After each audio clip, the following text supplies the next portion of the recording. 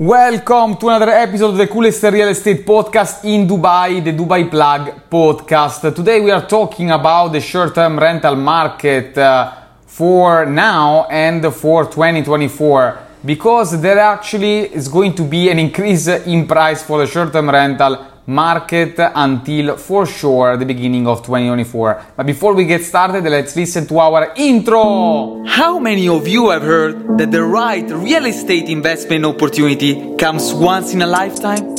It's a lie. They keep coming. Ciao, my name is Alessandro and welcome to the Dubai Plug podcast.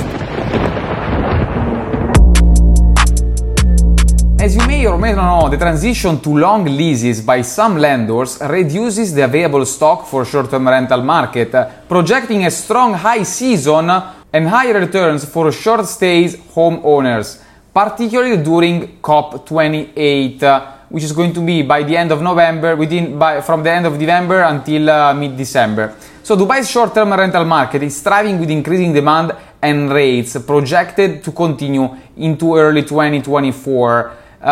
So especially after the Expo 2020, after the World Cup, the World Football Cup, some landlords decided to move from short-term to long-term. But that was a huge mistake because the high season here in Dubai, there are a lot of tourists.